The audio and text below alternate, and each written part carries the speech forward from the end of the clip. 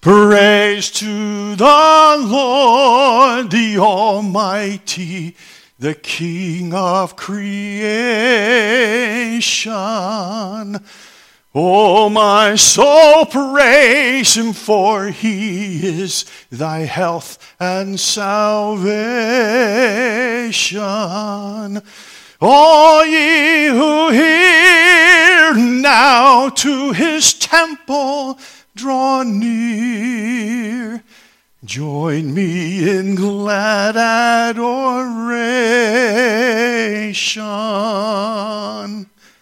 Lord God, we do come before you with thanksgiving and praise. I can't help but wonder many years ago when I was a youngster if I would ever see the year 2019. Seeing back then, time and dates, years, really didn't make much difference to me. Oh, there were events of life that I was looking forward to, like driving and graduating, and getting married one day, and yet, Lord, I didn't count on getting older. I didn't count on aches and pains. I didn't count on disappointments of life. I didn't count on situations of life that even there were times that would draw me away from even considering of how wonderful you are. But through all of those years, your grace and your mercy were not just so evident, but they have become a foundation of our lives. For it is by your grace, through faith, whereby we truly understand your mercy. Your grace offers to us that which we do not deserve. None of us deserve the glory of heaven. But yet your mercy is what grants us that, because you keep what we deserve away from us. And so it is with great praise and thanksgiving that as we begin this year of 2019, that we are still aware that you are God and we're not. It's not long, O Lord God, when we can read the newspapers and shake our heads and wonder, how much worse can it get? And yet you are still God and we're not. We're grateful that each and every day you shower us with numerous blessings. Your faithfulness is new every morning. Your mercies are fresh as the spring air that one day, Lord willing, we will breathe again, reminds us of a season of new growth. I pray, O Lord, this morning, that our attention would be off of what is happening outside and what is about to happen in here. Life can cause us to forget. Events of life can cause us to desire to forget. But this morning before us, as we have these elements, it's nothing more than a small glass of grape juice and a small wafer, but yet their significance is dynamic. And I can't think of a better way to begin a new year. And yet, Lord, still in our midst, we have individuals that, even now, as Brianne, our dear sister, has been through numerous tests of medical realm, and we're grateful, Lord, for the success of the recent surgery. And even from the last tests that she had, and there's no news that causes us to be alarmed, but yet unknowing is still part of the waiting game. And I pray for her family as I pray for Brianne. I'm still reminded of your glorious word that says, they who wait upon the Lord shall have renewed strength. And so I pray that you would renew their strength, that you would allow them to soar like eagles. You will give to them the strength just for today to run and not grow weary, and even walk and not faint. Give to them, O Lord God, even in the midst of unknown, give them the calm assurance of knowing that you know and that they can trust in you.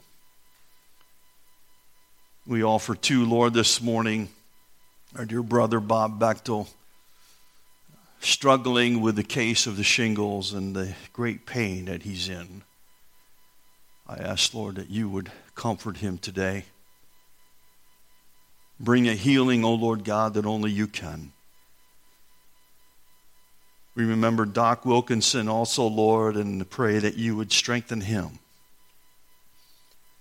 And give to his wife, Bonnie, and his family members. Give to them, O Lord, the same grace that comes from your hand. And that even in the midst of weaknesses and illnesses, yet, God, you are still good. We pray, O Lord, too, for individuals that we have become acquainted with and love dearly, our missionaries all over this world. We ask, O Father, that you would bless both the Pierces, both John and Carol, and as they minister with Ethnos 360, oh God, I pray that as they travel and representing that mission board, and yet the way that you have used them, oh Lord, in many ways to minister to the missionaries. I pray, oh God, for their safety and health as they travel around and minister the word of God. Thank you for providing for them. Thank you for allowing us the privilege to be a part of their ministry. God, too, we ask for continued strength for the Fertazes. Not heard concerning the latest as far as the testing and such that Ernesto has had to go through, but Lord, I ask that you would lead and direct the doctors. And give them that wisdom that can only come from you, and allow them, oh Lord, allow the Fertazes to trust in you. Use them mightily for your honor and for your glory. Your word, O Lord, is precious. It's described as being sharper than any two-edged sword. It's described as being profitable for all areas of life. It's referred to as springs of living water. It's even entitled the Word of God. And yet sometimes the familiarity of the passage causes us to forget the power that is in the passage. So as we open your word, I pray, O Lord God, you would open our hearts. And by your Spirit, would you teach us? Teach us all things and bring all things to our remembrance, whatsoever you have told us. And lo, we thank you, O Lord God, that you'll be with us always, even unto the end of the age. So may your word speak today, O Lord God, to our hearts. And we will be careful to praise you and thank you in your name. Amen. I invite you this morning to turn with me to the passage that we want to deal with in 1 Corinthians chapter 11. The 11th chapter of 1 Corinthians.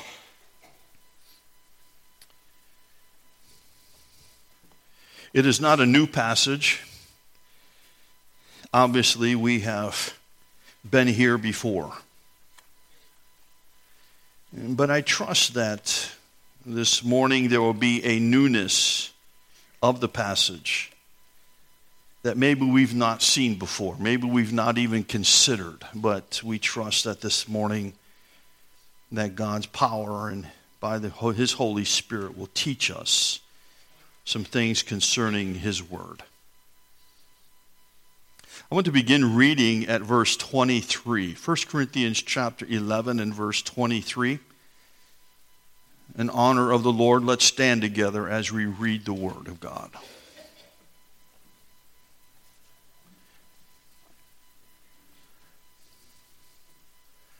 The Apostle Paul writing for us when he said, "For I received from the Lord that which I also delivered to you, that the Lord Jesus Christ on the same night in which he was betrayed took bread.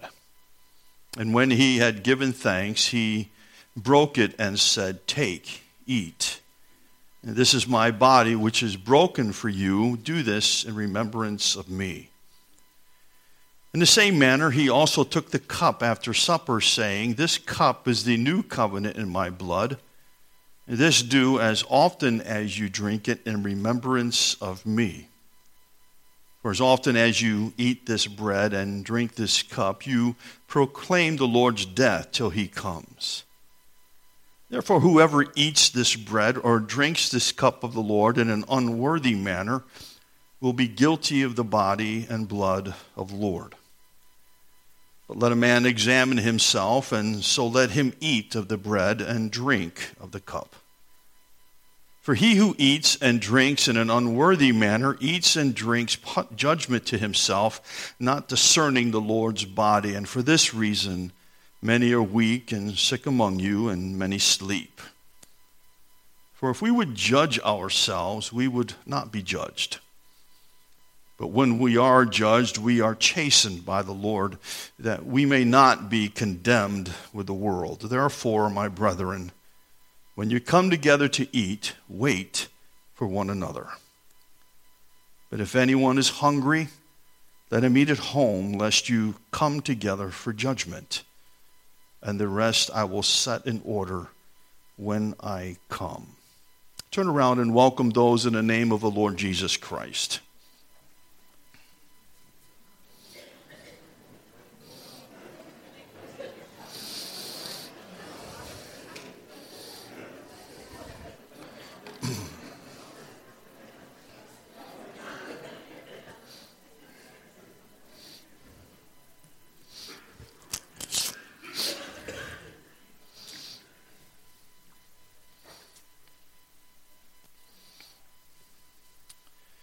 If you were to come into the parsonage, you'd walk up the stairs if you come in the front door, and you would recognize a big picture of our grandchildren that I think it was 2 years ago that our children surprised us with that for Christmas time.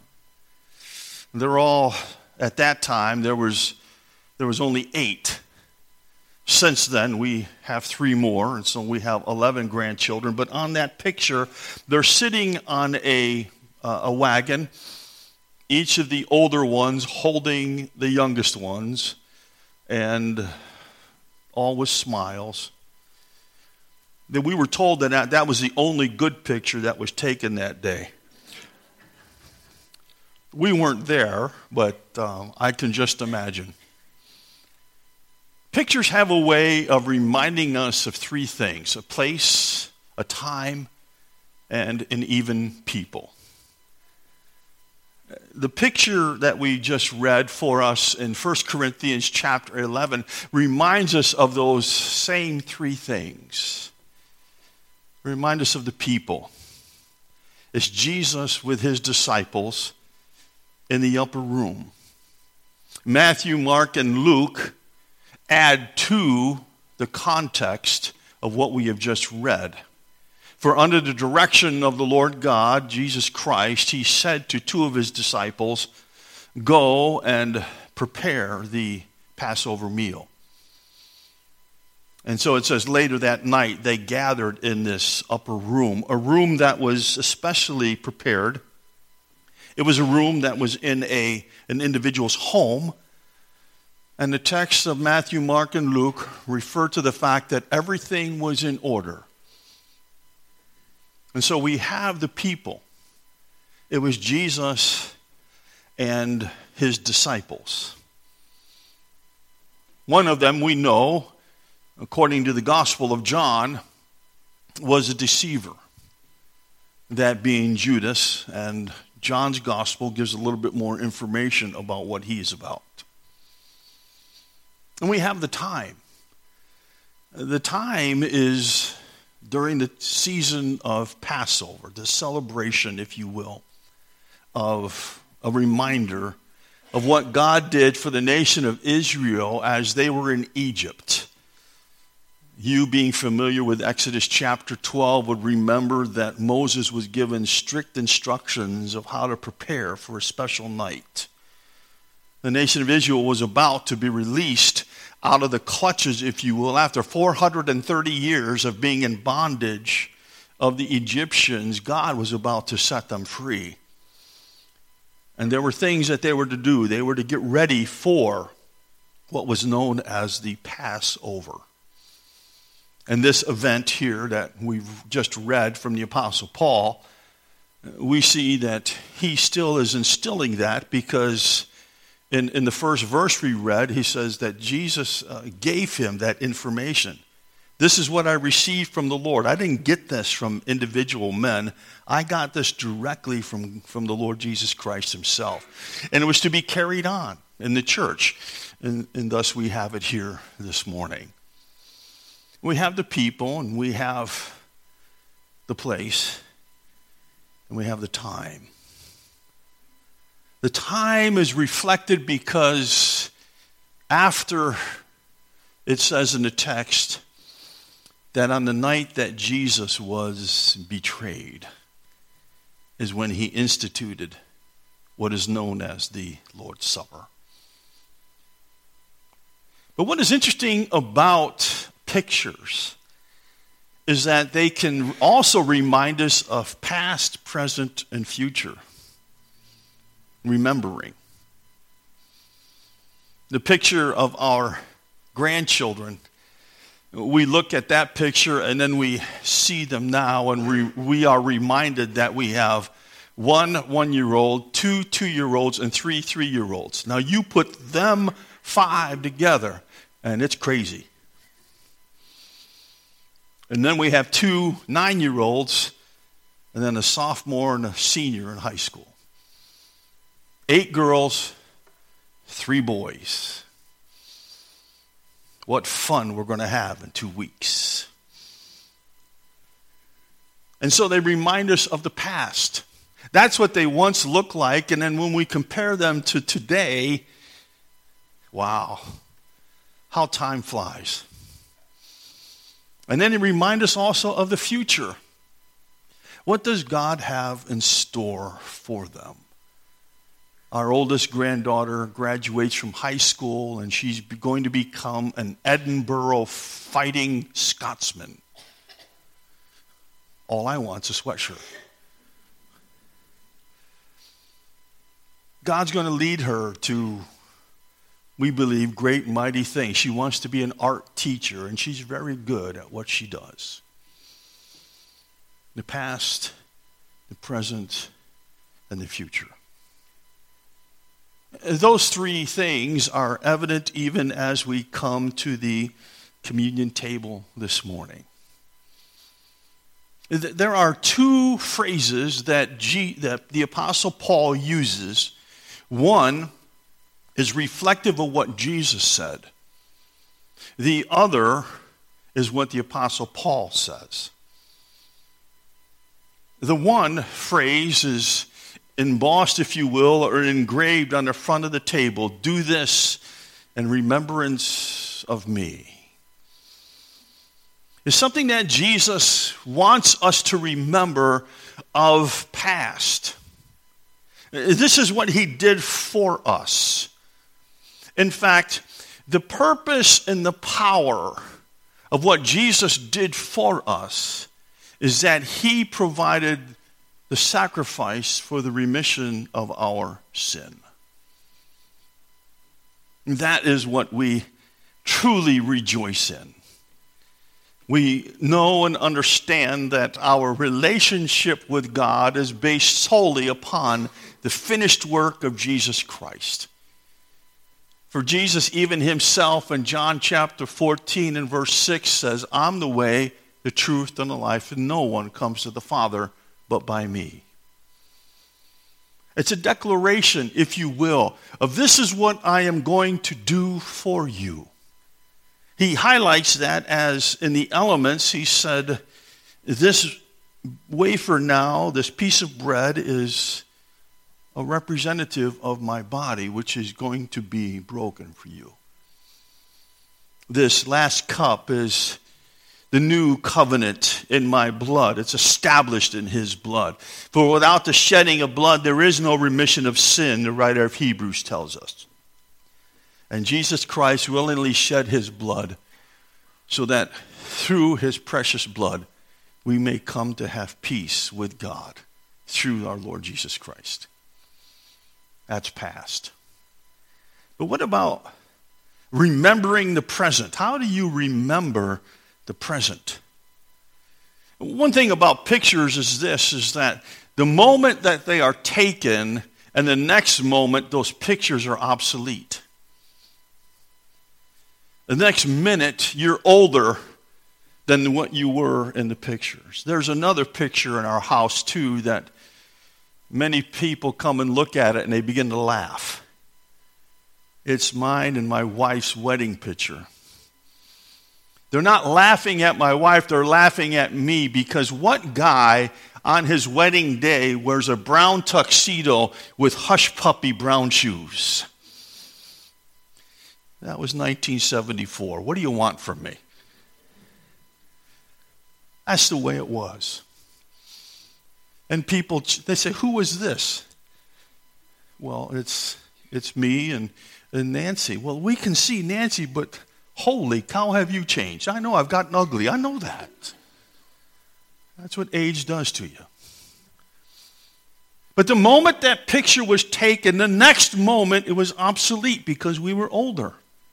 Things began to change. We went from being single now to being married. And you do the same thing in your wedding pictures. You leave one realm and go into another realm. I'd like to see some of your wedding pictures so I could laugh at them. But remembering the present. The elements aren't just about what Jesus did for us. They're also about what he is doing for us right here and right now. Because the power and the purpose of the Lord Jesus Christ giving of his life for us gives to us, even presently this day, victory over the flesh, the world, and the devil. And it's all through Jesus Christ. But then there's a moment, too, that remembering the future. How do you remember something you're not even into yet? Well, Jesus made the Apostle Paul in his statement says, for as often as you eat this bread and drink this cup, you do show the Lord's death till he, what everybody, comes. Future. The presence and the power and the purpose of the Lord Jesus Christ and his death, burial, and resurrection assures us of a home that we yet long to see. Glory. I go to prepare a place for you. And if I go and prepare a place for you, I will come again and receive you unto myself, that where I am, there you may be also. John 14, verse 2. Past, present, and future. That's tied up in do this in remembrance of me. But what about the other phrase that the Apostle Paul said? The Apostle Paul said, therefore, let a man examine himself. In this passage, it highlights a spiritual, if you will, undertowing that too often we don't see. And it's this: there are two ways to come to this table. You can either come worthy or you can come unworthy. But what does it mean? The Apostle Paul says, don't partake of this in an unworthy manner. What do you mean by that? The context of this passage in chapter 11, in the earlier verses, highlight the fact that the people at Corinth were abusing the Lord's Supper. They were using it as more or less a show, if you will. They were downgrading the purpose and the power of it in order to exalt themselves. It says some of them, almost it looked like a picnic lunch. They'd bring their food to the communion service or the Lord's table, and they would consume it so much that they were full, while others near them were hungry. And then the Apostle Paul says they were even coming and getting drunk for it. There was a celebration, but it was an unworthy celebration. But what about us today? I don't see any picnic baskets. I did not come to each and every one of you, but I can almost assuredly say that none of you are drunk this morning. Can someone give me an amen? I'd like to at least know that. No one's drunk here. So what does it mean to come in an unworthy manner? Well, let me let you in on a little secret. If it wasn't for Jesus Christ, none of us would be worthy.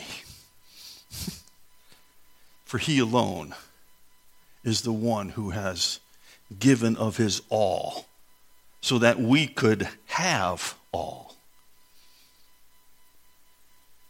But I think an unworthy manner is also in the fact that are we partaking of these elements thinking that it's all about me? Look what I've done. Look what I've become. But also I think there's a hint of unworthiness when we come to these elements and we forget the importance of who they are to be about. We are to take introspection. Let a man judge himself, that we don't become judged. Becoming judged by God can hold some pretty bad situations. There are some who are sick among you, and many sleep. They've come with the wrong reason.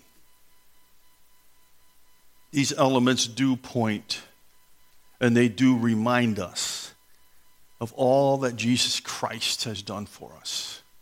And in that we rejoice. They also remind us that even today, we still have victory over the flesh, over the world, and over even the forces of all of hell. For we've been set free. And they do remind us of what is yet to come. A glory that is beyond our even we can begin to imagine or think. That's why we come. We come to remember the past and the present and the future based upon one thing and one thing only. It's what Jesus Christ has done for us. And these elements remind us of our past our present, and our future. So I ask if those who will be serving the elements this morning, if you would please gather in the back as we prepare to partake of these particular elements. Pastor Isaac, if you would come and join me, please.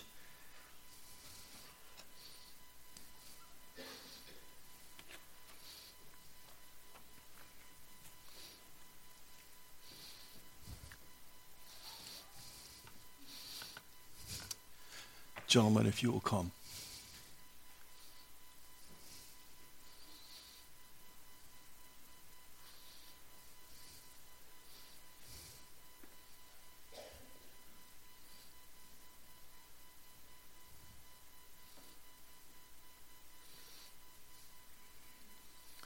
Can we please stand as we offer prayer of thanksgiving for the bread that represents the body of Christ. Thank you, O Lord Jesus, that you willingly took on the flesh of man. Your word tells us that you dwelt among us. You understand our hurts. You understand our pain. You understand our weaknesses, though you had none, but yet you tell us in your word that you understand everything that we go through. And we're grateful that you willingly came and took on flesh of man. And as you walked among us, you touched lives. And then when you hung on the cross, you willingly gave of yourself so that we could live. As we partake of this particular wafer this morning, O God, may we realize and remember that your body was bruised, it was whipped, it was beyond recognition, but yet you willingly hung on the cross for us. And we'll always be thankful and praise you, O Lord Jesus. Amen. On the same night when Jesus was betrayed, he took the bread and he blessed it and he broke it and he said to his disciples, "This is my body which is broken for you. And do this in remembrance of me." Let us partake.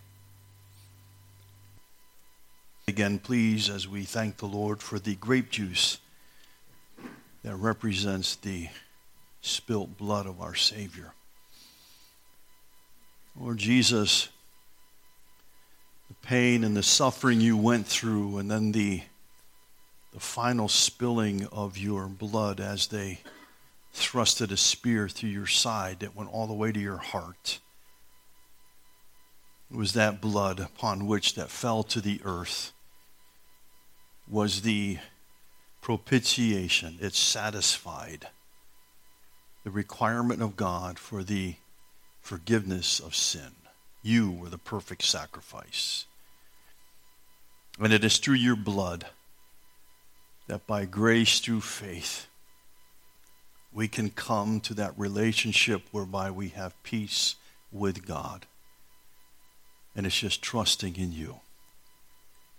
So as we partake of this little cup of grape juice, and as the sweetness goes from our lips and through the back of our throat, oh God, I pray that we would remember that you offering your life was a sweet-smelling savor to God. And may our lives also be that which honors our great God who's to be praised.